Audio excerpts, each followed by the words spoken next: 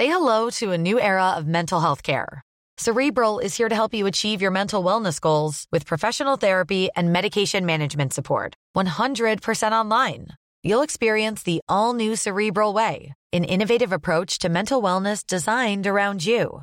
You'll get a personalized treatment plan from a therapist, prescriber, or both in a safe and judgment-free space. Your Cerebral therapist or prescriber will outline a customized plan with clear milestones along the way, so you can get to feeling your best. With Cerebral, you're not alone in your mental health journey. We're here to empower you to live a fulfilling life. So take that first step towards a brighter future and sign up today at Cerebral.com/podcast and use code ACAST to get 15% off your first month. Offer only valid on monthly plans. Other exclusions may apply. Offer ends July 31st, 2024. See site for details. Hey, I'm Ryan Reynolds. Recently, I asked Mint Mobile's legal team if big wireless companies are allowed to raise prices due to inflation. They said yes. And then when I asked if raising prices technically violates those onerous two-year contracts, they said, "What the f*** are you talking about, you insane Hollywood ass?" So to recap, we're cutting the price of Mint Unlimited from $30 a month to just $15 a month. Give it a try at mintmobile.com/switch. $45 up front for 3 months plus taxes and fees. Promo rate for new customers for limited time. Unlimited more than 40 gigabytes per month. Slows full terms at mintmobile.com.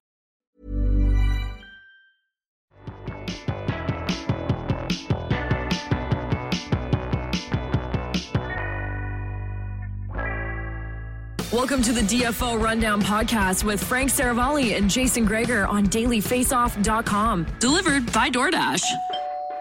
Welcome to episode 166 of the DFO Rundown. I'm Jason Greger alongside Frank Saravalli on week 3 of the National Hockey League season. Frank, how you doing? I'm fine. I'm at home. I was supposed to be in the Valley of the Sun today for the opening of the mullet. I was thinking about going to the game wearing a mullet. And alas, I am home. I have COVID. Fun.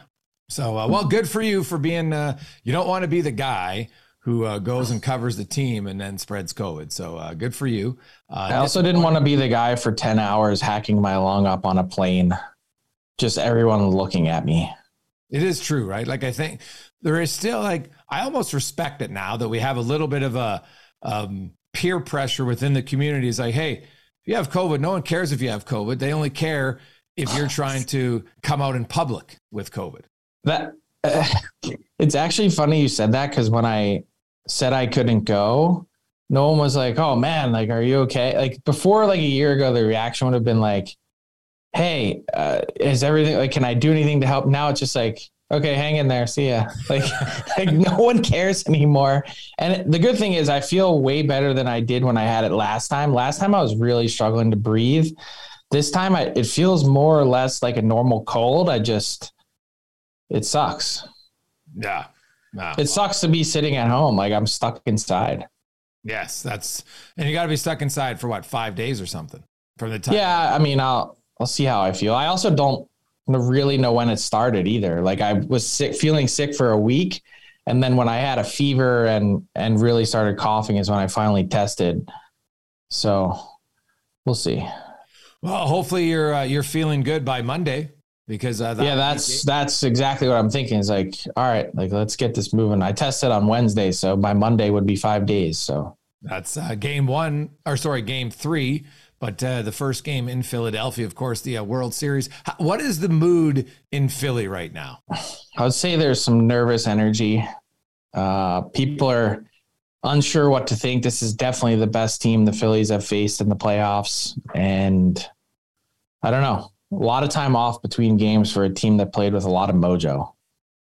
Yeah, wow. And you just look at Houston. Like, Houston's the better team based on the whole season and everything like that. But we all know that the better team doesn't always win. It's who's playing best. And, Bryce Harper is obviously going to have to be great. I really think it comes down to, the Phillies, their top 2 starting pitchers. If they can go deep in games 1 and 2, Frank, and limit the bullpen, then I think they got a chance. You get a split in Houston, then you come home to your raucous fans. They're in business. They just can't lose both in Houston to start. Yeah. That won't be ideal. Well, enjoy that, and hopefully you get to go. I know Like we've seen the pictures now, the temporary arena for the next 4 games. You know, I do think it's kind of fitting that it's the Winnipeg Jets going in there for game 1 at the Mullet Arena. And by the way, the pictures weren't right. No, they weren't. That was just a start. They literally were just starting to put it together. Like if you've seen the shots of the final product, like it looks fine. Like I'm sure it's not all that different than any other visiting dressing room that they've been in. Exactly. That's what I was trying to say. I thought in typical 2022, people like to get fake outrage. And the thing I was kind of chuckling at, I was like, okay, they're NHL players. They're not princes. Like if you can't handle a less than perfect locker room, like let's be real here. Like there's much bigger issues in the world that we have to be concerned about. Like that was not one that I think is a big deal. And if anything, does anyone think that that's better or worse than the Nassau Coliseum from 10 years ago? Like I covered plenty of games there in that visiting locker room. The place was a dump. Oh, hey, Frank, go down the list. I mean, go back from all the different stops that have had temporary arenas, you think the Cow Palace in San Jose was a palace? Like, I mean, that place literally stunk like horse shit.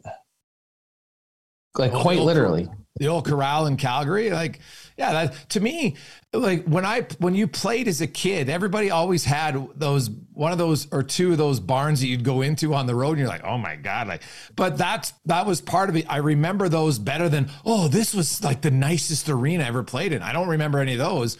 I just remember the ones that were like freezing cold. There's a place called in Andrew, Alberta, or Castor, Alberta. I would put that up against the coldest arena I've ever played in my life. Like I love those arenas because that's how you know the ice is good. Well, the ice was good, but we literally had some kids I remember, and we were in probably like back then. What's that, Pee-wee? So you 13 now?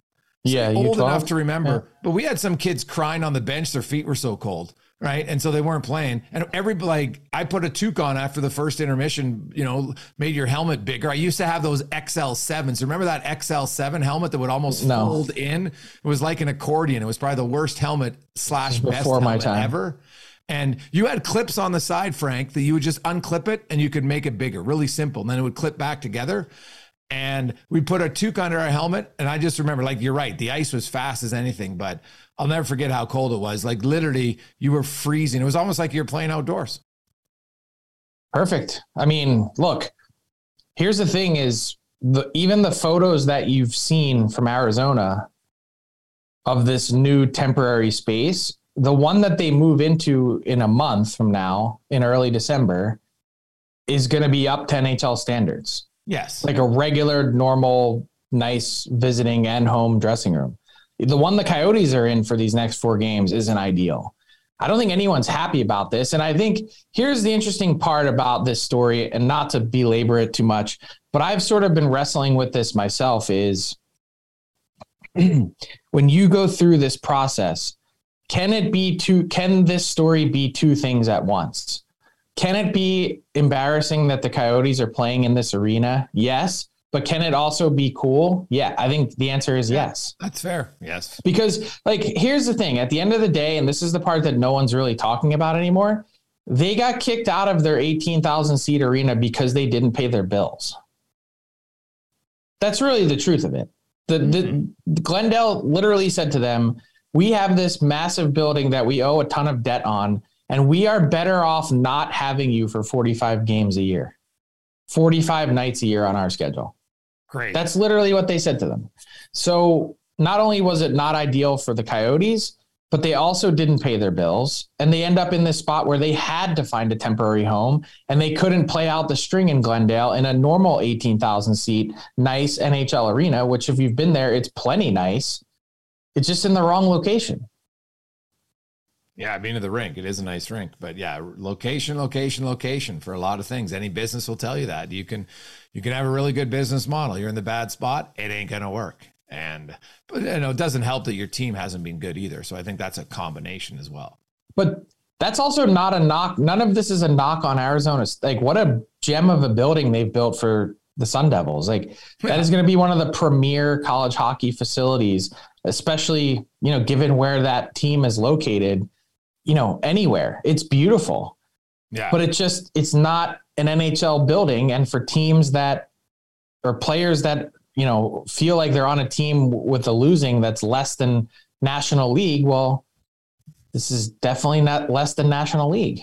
Yeah, no. Well, it'll be interesting. I'm sure the fans tonight, it'll be a sellout. Arizona hasn't had a sellout. We all understand that the sellout will be a lower capacity than usual, but it'll be a sellout. There is going to be limited edition $25 tickets for student, like a student section, right? There's going to be a little bit of a band from what I understand, Frank. So it's definitely going to kind of mirror a little bit of the college atmosphere. But I'll tell you this, I've been in rinks and I can go to junior A hockey games where there's 3,000 people, standing room only.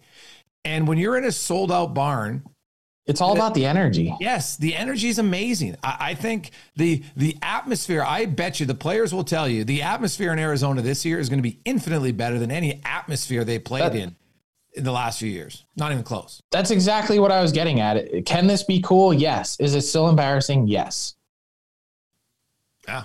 So I'd like to go, though. I'll tell you that.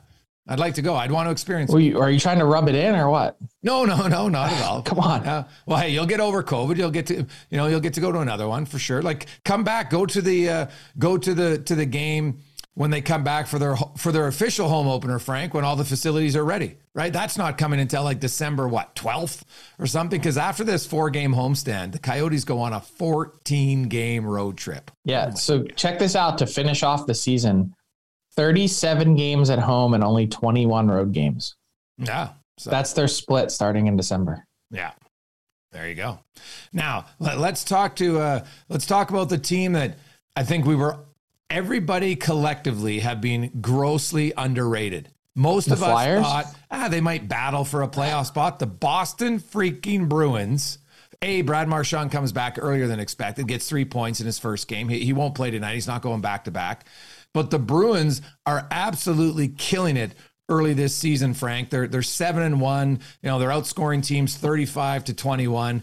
I'll give the Bruins massive credit that they have played infinitely better than I thought they could early this year. I was totally wrong on them.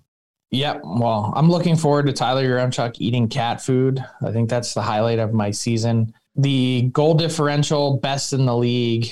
They've looked really good. They've looked hungry. They look like they have some swagger. And guess what? Now they're getting pretty close to getting Charlie McAvoy back. Yeah. 2 to 3 weeks, I'm told. So mid to late November, right around before U.S. Thanksgiving, it should be. So that's a pretty big boost to add a guy like McAvoy to your group that's already been humming along at 7-1. I thought you were going to say the biggest surprise, the Metropolitan Division leading Philadelphia Flyers. Well, we'll get to them in a sec, but to me, it's the Boston Bruins. But it's also, I wonder a little bit of the coaching factor, Frank, right? You look at 100%. Heard lots. They were dying to get rid of Bruce Cassidy. Yeah, yet he's in Vegas. And they're loving him early. It just shows you early in any relationship, Frank, everybody knows that. You get into a new relationship, everybody's excited. It's the infatuation stage. So I think Vegas is in that, and Boston's out of a messy divorce, and now they're loving their new relationship. I think in Vegas, there's a little bit of an us against the world mentality. I don't know if you've heard the comments from Mark Stone or some other players saying, people love to hate us. Like, they're the most hated franchise in the league now. And I think they've rallied around that idea, and pretty cool to see the reaction and pure elation that they had for Phil Kessel breaking the Ironman streak. Oh, yeah. And he scores his 400th goal in that game. So Phil the Thrill, he knows he'd been sitting on that. He hadn't scored all season. Then he scores in his 990th consecutive games played, which is still a ridiculous record. And, Vegas, hey, they're healthy. So that plays a part in it for sure. And I look at the race in the Pacific between Vegas, Calgary, and Edmonton is going to be a good one all season. It's a way better division. You look at Seattle, I don't think anyone's expecting Seattle to be knocking on the door of the playoffs, but they're no longer a free space on the bingo card. No. The only one maybe right now would be Anaheim. They are struggling, Frank. You want to talk about not the Canucks? Well, the Canucks finally won a game. And I honestly, I don't think the Canucks are that bad. They got too much talent to be that bad. They're not a free bingo space, right? Like, they were struggling. And I'll say this, Look at San Jose is going to be the worst team in that division. Oh, yes. Well, no, I think Anaheim might be. Anaheim is really struggling, Frank. They're getting outscored literally 2-1 every game. They've given up 32 goals. They've only scored 16. Yeah, though at some point though, I think their talent is going to take over. Their young talent, and they'll start to figure it out because they're being asked to develop players right now in a not developmental league. Yeah, the Sharks, they're going to start plucking pieces off their roster. Who though? Who can you trade? They're open for business. I mean, that's the truth. No shock there. Honestly, and I actually talked about this with the team executive on Thursday. Erik Karlsson. Watch the game very closely. He's been damn good. Oh, dude, he's got 2 overtime winners. Oh, trust me. Erik Karlsson, obviously the Sharks will have to eat some salary. If you retained half on Erik Karlsson, would someone take him for the next 4 years? At $5.5 million? What would you have to give up to get him is the question.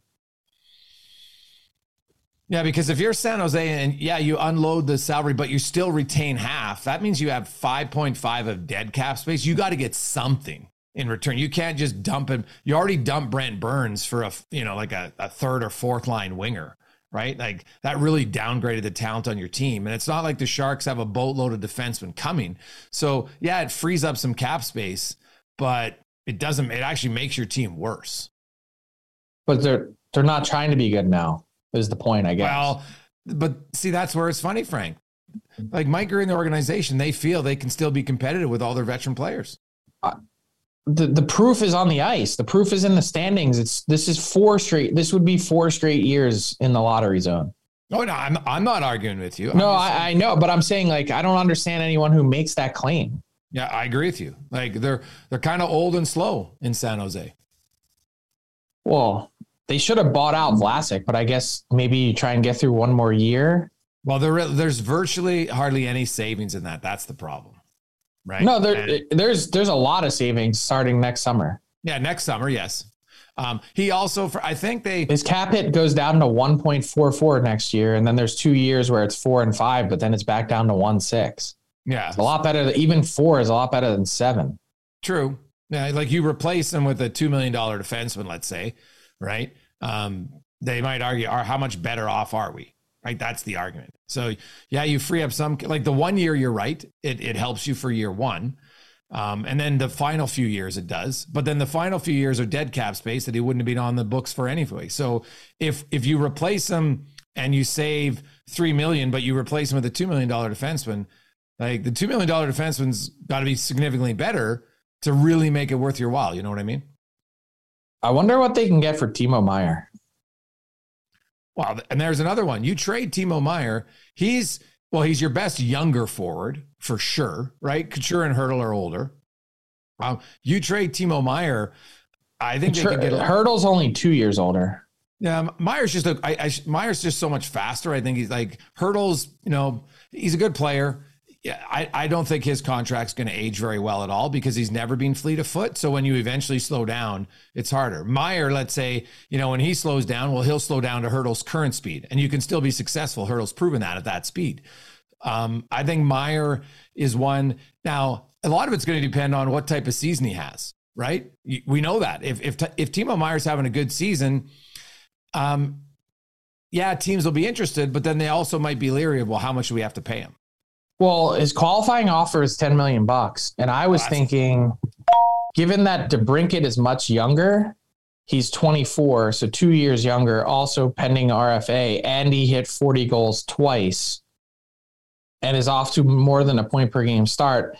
The Blackhawks got a first, a second, and a third for DeBrincat. Yeah, and 2-time 40-goal scorer.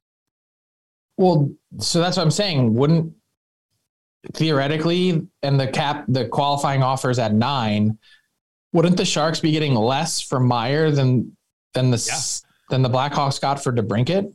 Agreed. And I also think Timo Meier and his agent have to recognize if any team decides, okay, we're not qualifying you at $10 million, you become a free agent. Great, you're a free agent, but no one on the open markets is paying him $10 million. But that's exactly that's another thing against the Sharks if they're trying to move him, is that you basically have to allow another team, in order to get any kind of return, have to allow another team to negotiate before the trade is done. Yeah, I would agree with that. Right, because like Meyer coming off of a career year last year, right? He had the 35 goals, 76 points. DeBrincat was a 2-time 40-goal scorer. Meyer's a 2-time 30-goal scorer, and he's had over 70 points once. Like, realistically, when I look at his contract, he's probably like a $7 million guy. Right now, I know he might look and say, geez, Thomas Hertl got $8 million. Maybe he squeezes up to 8, Frank. I think he's probably in the 8s. 8s? Okay, we'll say he's 8, but like he's definitely not 10. And I think him and his agent Noah, that was probably a smart deal for them because they knew that might lead to him getting to test free agency earlier than he should, right? Because I don't see it. No one's going to qualify him at 10 million. That would, although I shouldn't say that. I guess you could qualify him at 10 and agree, to negotiate a different contract. That's happened before. He was a really good playoff player too. Oh yeah, he's solid, but he hasn't been in the playoffs for this 3 years. I know. Yeah. So he had the one really good year in San Jose for sure. Right. But like if you're San Jose and like, I think Mike Grier, this is a whole new ownership group, right? Or sorry, leadership group. And, Doug Wilson and that regime near the end were extremely loyal to their older players. Even as much as last year when they signed Hertl, like that's the one they gave away a lot of no trades and no moves. Yeah. Like that's really the biggest sticking point for this, trying to reshape this team. Yeah, for sure.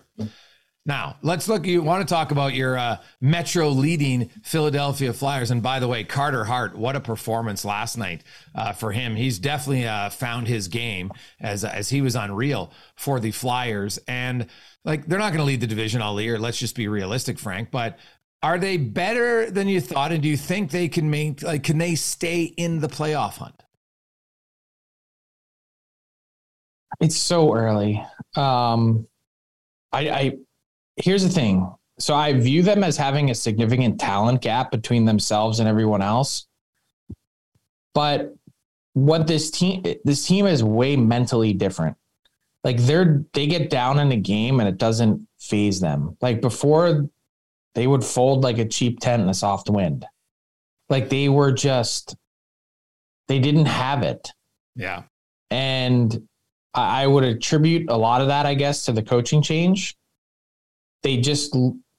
They're also playing with house money in some way. Like there's no expectations. I feel like that's freed them up a bit. Like last year they were expected to do a lot. They were expected to bounce back and be a playoff team, and they weren't close.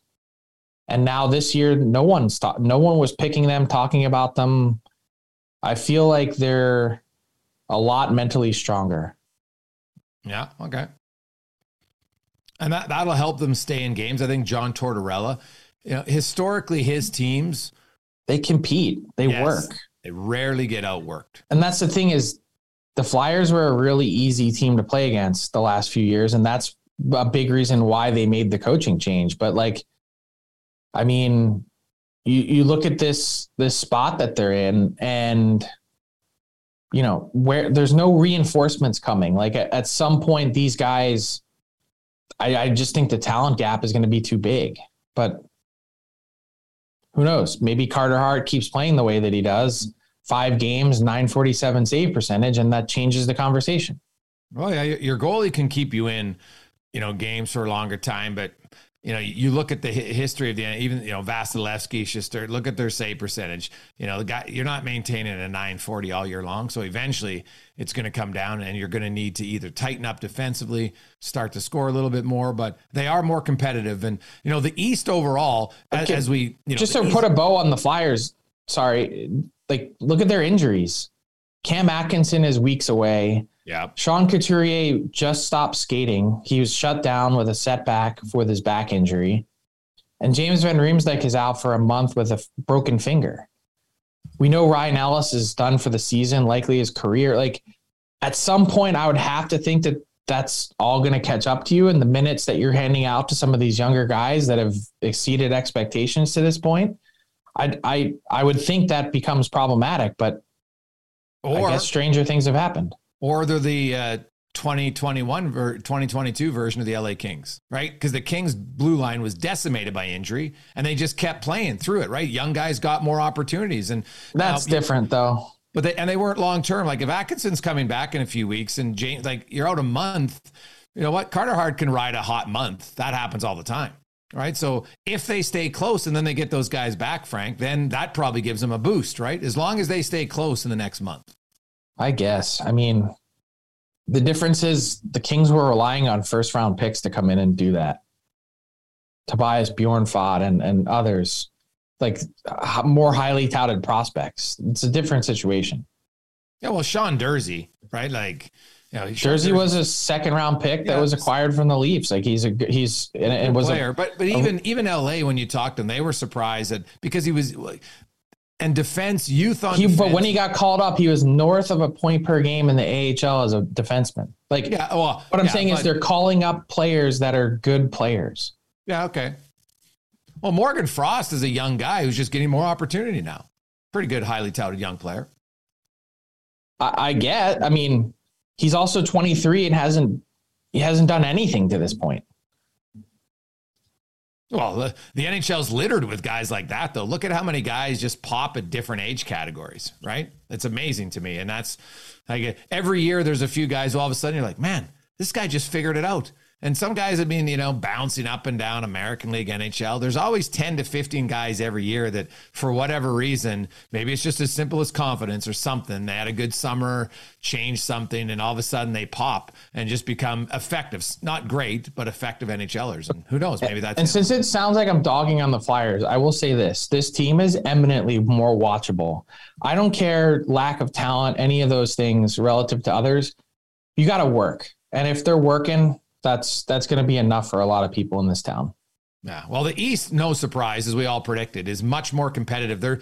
The gap between the haves and the have-nots early on this season, there's virtually none, right? Like every team is very close early. Eventually, there will be a gap. Whereas in the West, there's all like Arizona. I mentioned Anaheim, San Jose and Vancouver. Now, Vancouver's lucky because they are only 4 points behind Seattle, who's in the playoff spot, and they have a game in hand, right? Like I've always said, Vancouver's talent isn't bad enough for them to just completely fall apart. So I think eventually their guys will get better.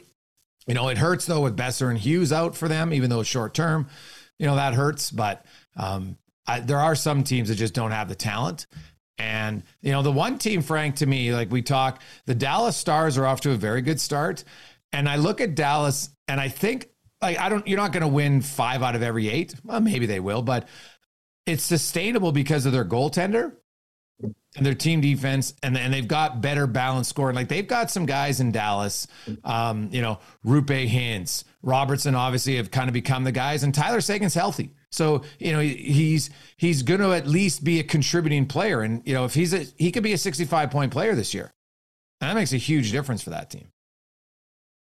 Yeah. I mean, he still has a massive cap hit. Like he's still not close to the cap hit. No, so I'm not going to be celebrating that. And I know they're not. But you're right. If you can at least get 55, 60 points, like you're at least getting something.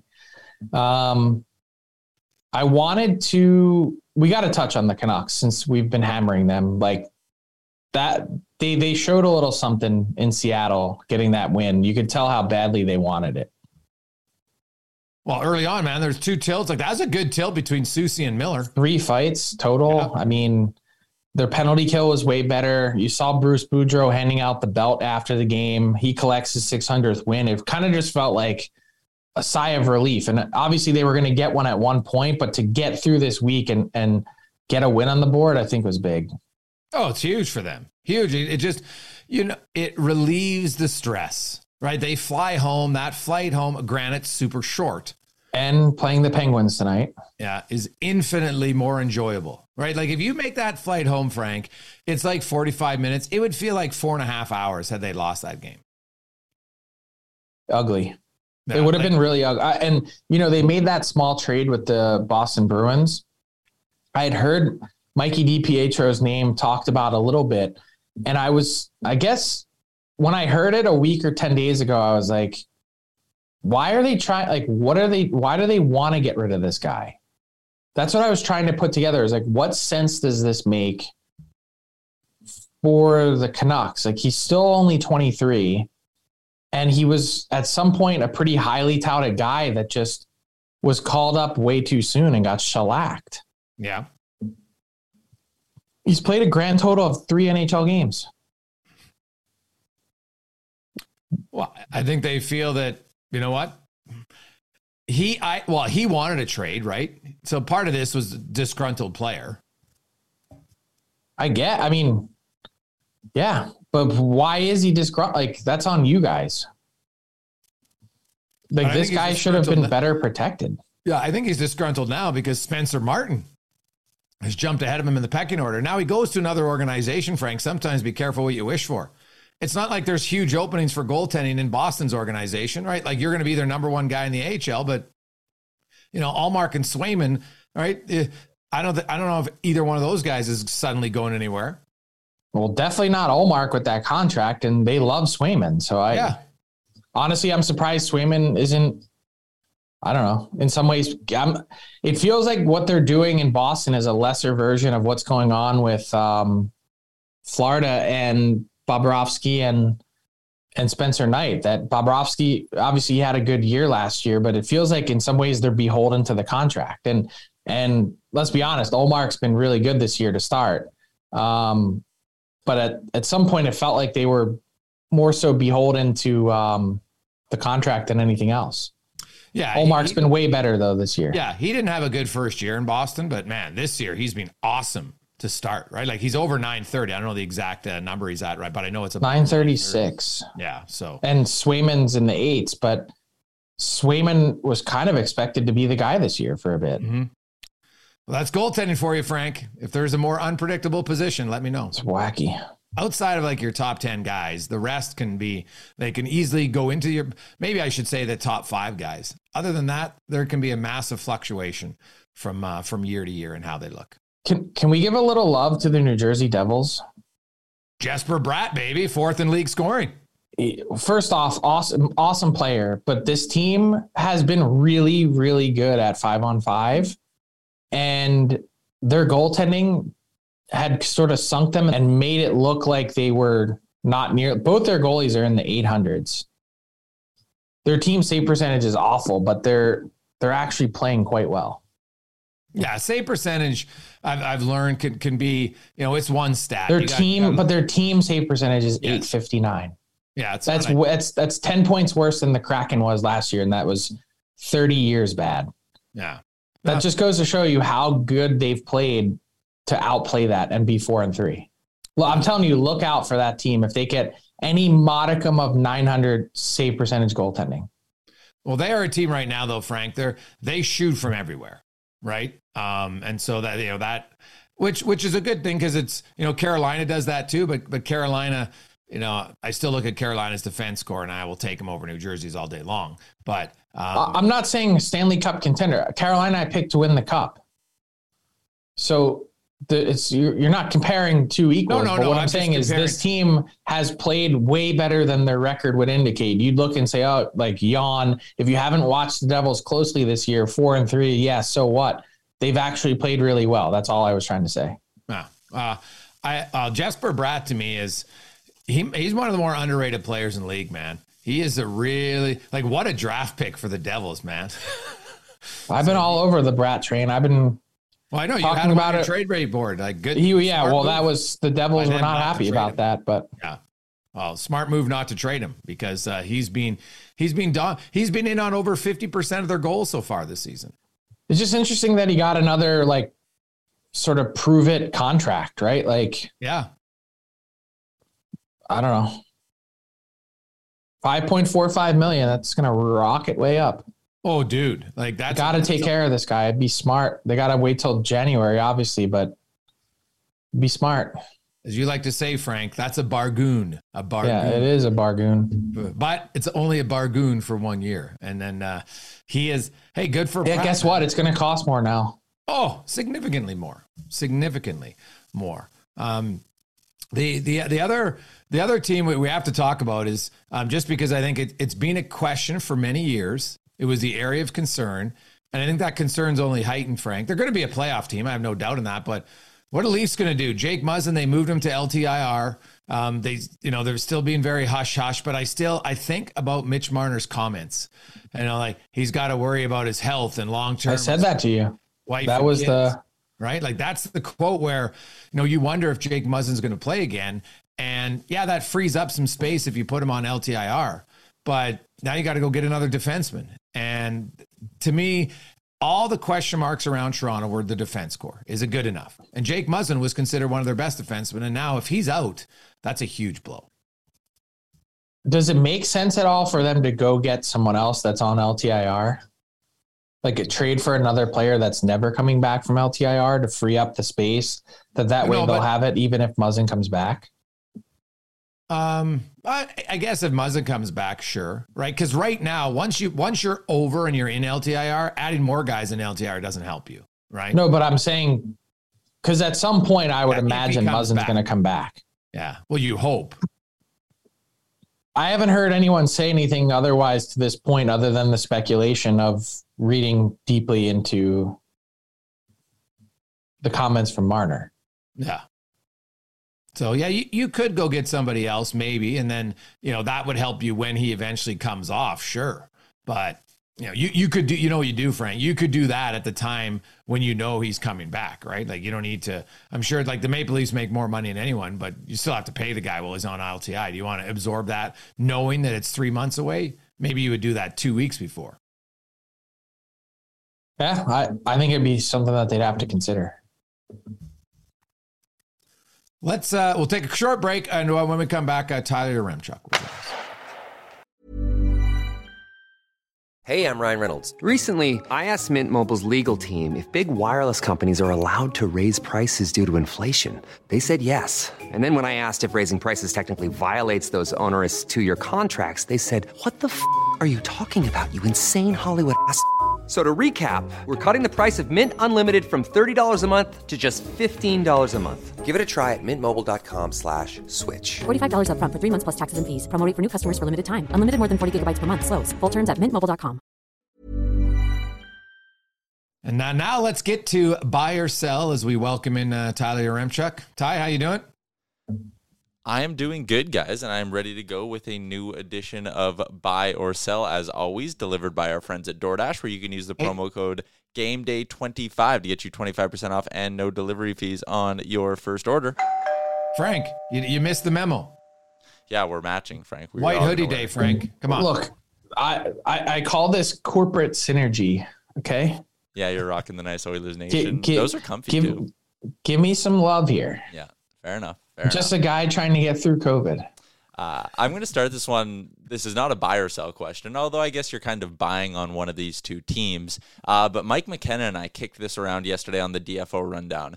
If magical world, you have to pick and you're going to become the GM of either the Kraken or the Canucks, which team do you think is easier to fix and make into a playoff contender the quickest? Frank?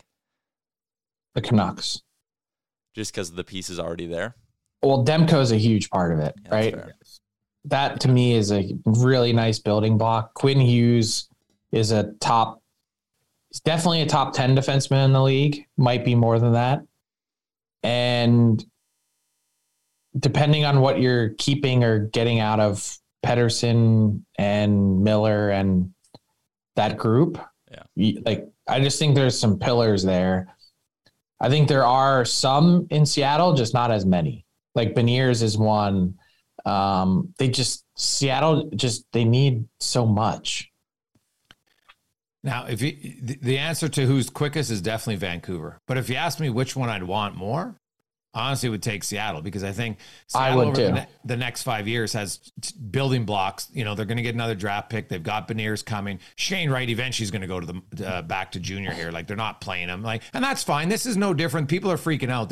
Alex Pietrangelo did this for 2 years with the St. Louis Blues, and he was the 4th overall pick. Funny enough, right? Go back and look at him. They went back to junior. The second year, they kept him all the way until the end of November, and then just sent him back to the World Junior team. Right? Because they wanted him to practice. He got an NHL paycheck. He was on the roster. Away you went.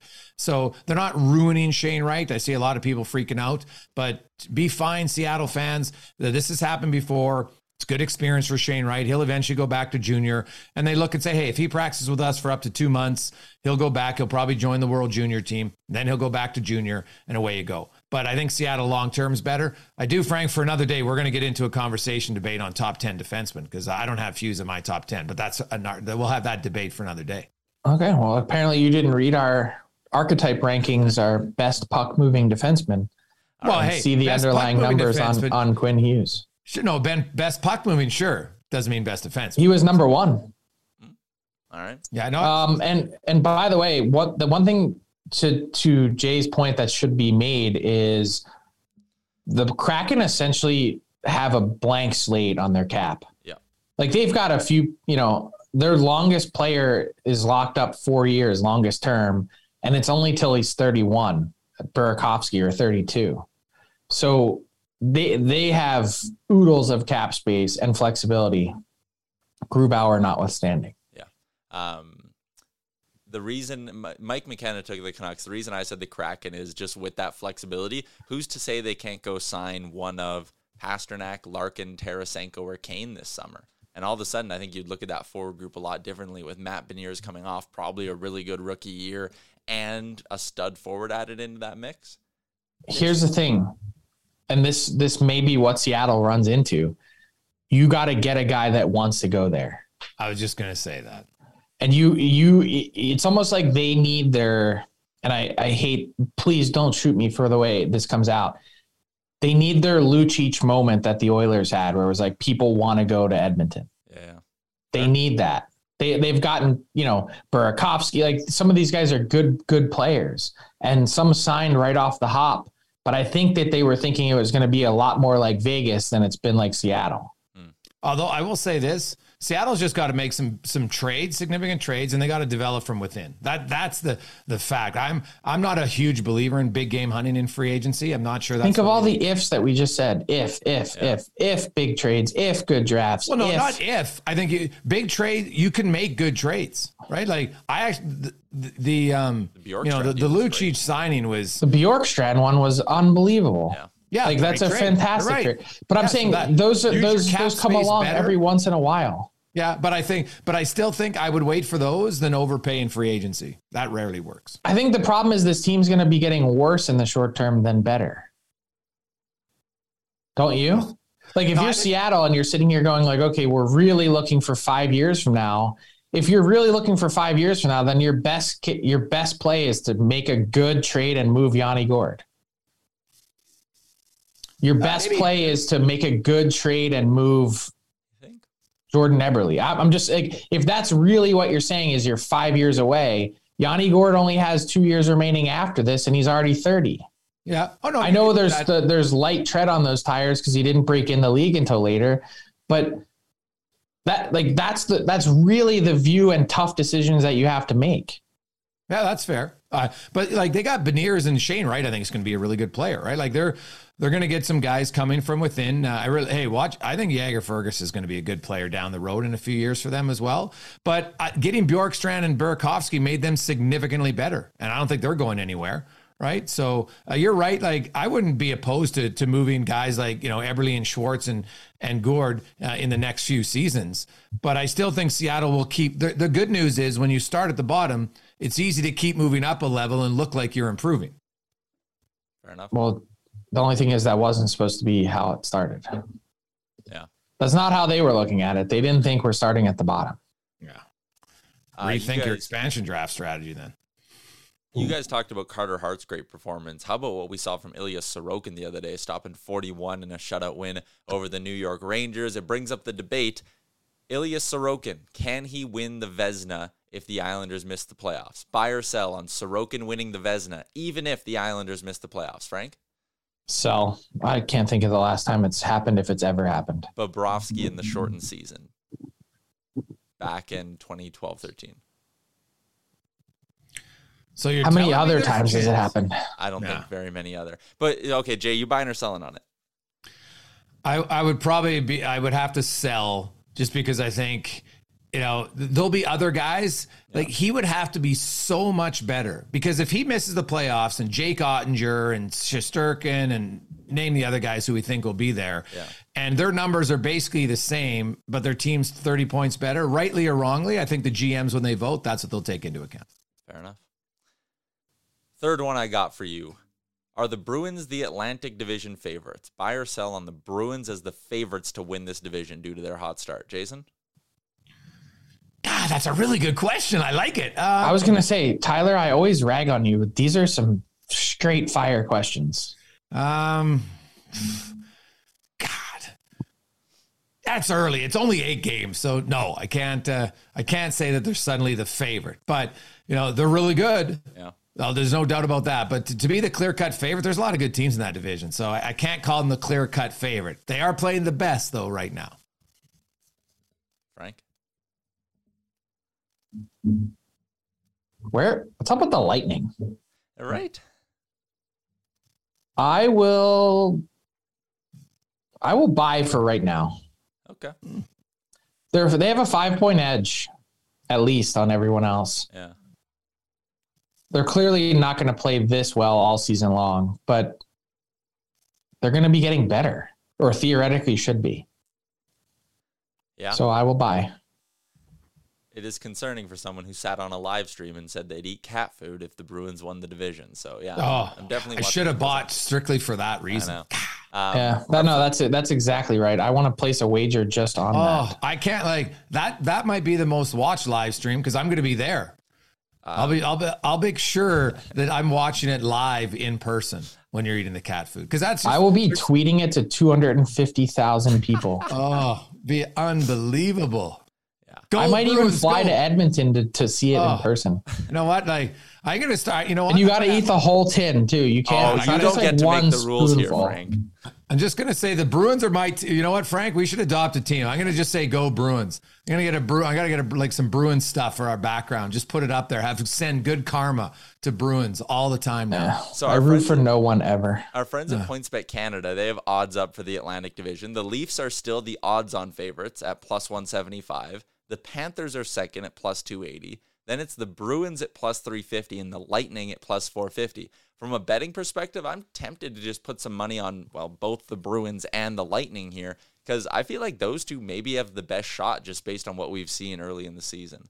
The Ekblad injury, now they say it's not serious, but however long he's out for, that hurts Florida's chances for sure. And I would say, Jake Muzzin, similar to Singh in Toronto, from a betting perspective, you're bang on, Ty.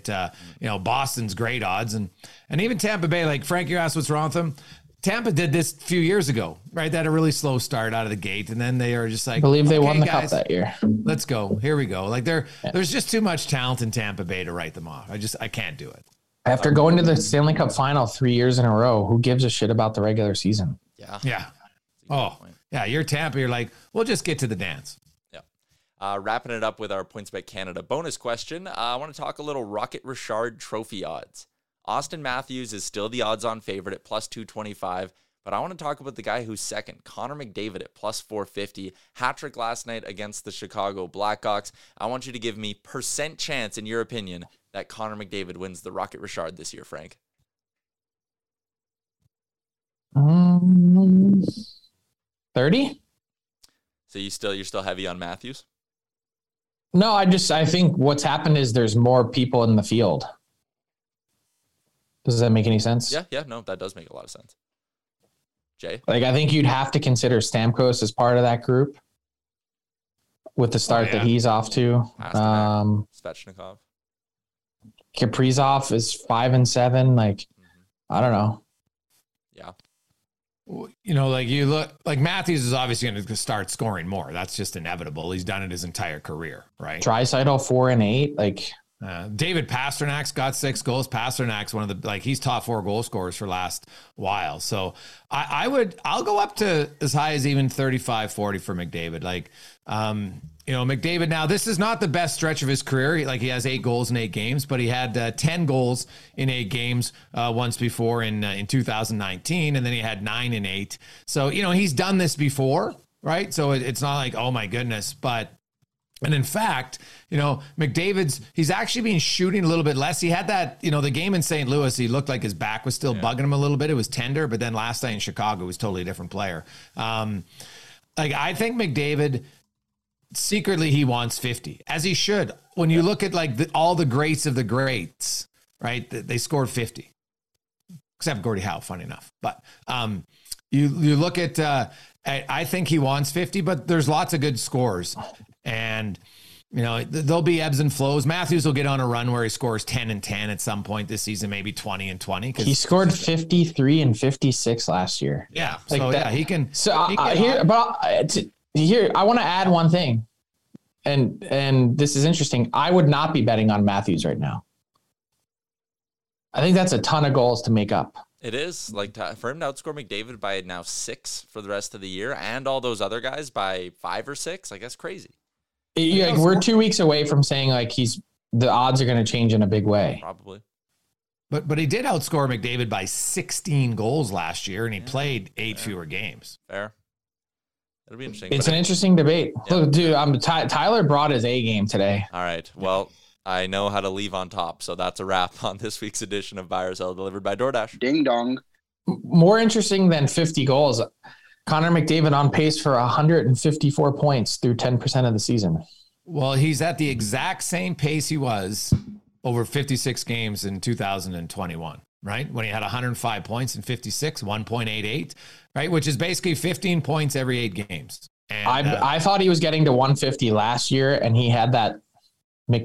It's a swoon only for McDavid where he was just a point per game. Yes, for more than a quarter of the season. Yeah, and that derailed 22 games, I think, right? Yeah, that derailed it, but I thought he was going to get to 150 last year. I wouldn't be shocked if he gets to 150 this year. Well, him and Draisaitl and Pasternak are all at 15 points through 8 games. And we mentioned Jesper Bratt and then Panarin. Valeri Nichushkin, he's off to a great start. He's living up to his contract early on for Colorado. But McDavid and Draisaitl, you consider what they did in the postseason, Frank. And now they've just carried what they did in the postseason right into this regular season. Which is scary. They did it in the hardest part of the year. Yeah, I know. they're alarming. One of only 5 guys to have ever scored 2 points a game in the playoffs over 15 games, which is nuts. So, McDavid, I think he's hungry. Edmonton got off to a little bit of a sluggish start. I know you watched that game in Chicago last night. It was a very different game. There were 17 penalties. The Oilers were shorthanded. Really weird second period. Yeah, the crazy second period. I still think that goal should have counted. What do you think of Evander Kane mouthing off and getting the penalty? Play is actually going on at the other end of the ice, and he's chirping the ref that hard that he needs to stop play to call a penalty. Yeah, well, like I tweeted out, the Oilers' emotions went on tilt in the second period, Frank. Although I will say, I thought that goal should have counted. I disagree. You look at Stalock, he was literally sprawled out on his ass. But if the defenseman pushes you onto the goalie. I get it, but the goalie didn't have an opportunity to make a save. And it didn't really look like much of a push. Yeah. Well, the other thing is the claim that they said the call was no goal on the ice, completely false. The ref standing by the net pointed to the net. Right. So the initial call of no goal on the ice, that there was none of this, Frank. Nowhere. Look at the video. That's the one thing I actually have. If there was an issue with it, I think that would be the issue, is to claim the call on the ice was no goal when the official pointed to the net, which is usually goal, and there was never the arms across your chest out saying no goal. That's the one thing I found interesting about the whole play. Yeah, I can't remember the last time I saw play stopped for a player yelling at the referee from the bench. It was whatever he was saying was that bad that needed to be addressed right then. Oh, for sure. Well, hey, the Oilers got to take better care of their emotions, Frank. Currently, worst in the NHL as far as power play to a penalty kill ratio. The Oilers are minus Gregor's stat of the day. Yeah, minus 11, them and the Dallas Stars. Funny enough, if you're wondering. And if you're worried about who has the best, it's the Vegas Golden Knights. Knights fans, they're plus 7. They've had 7 more power plays to penalty kills so far this season.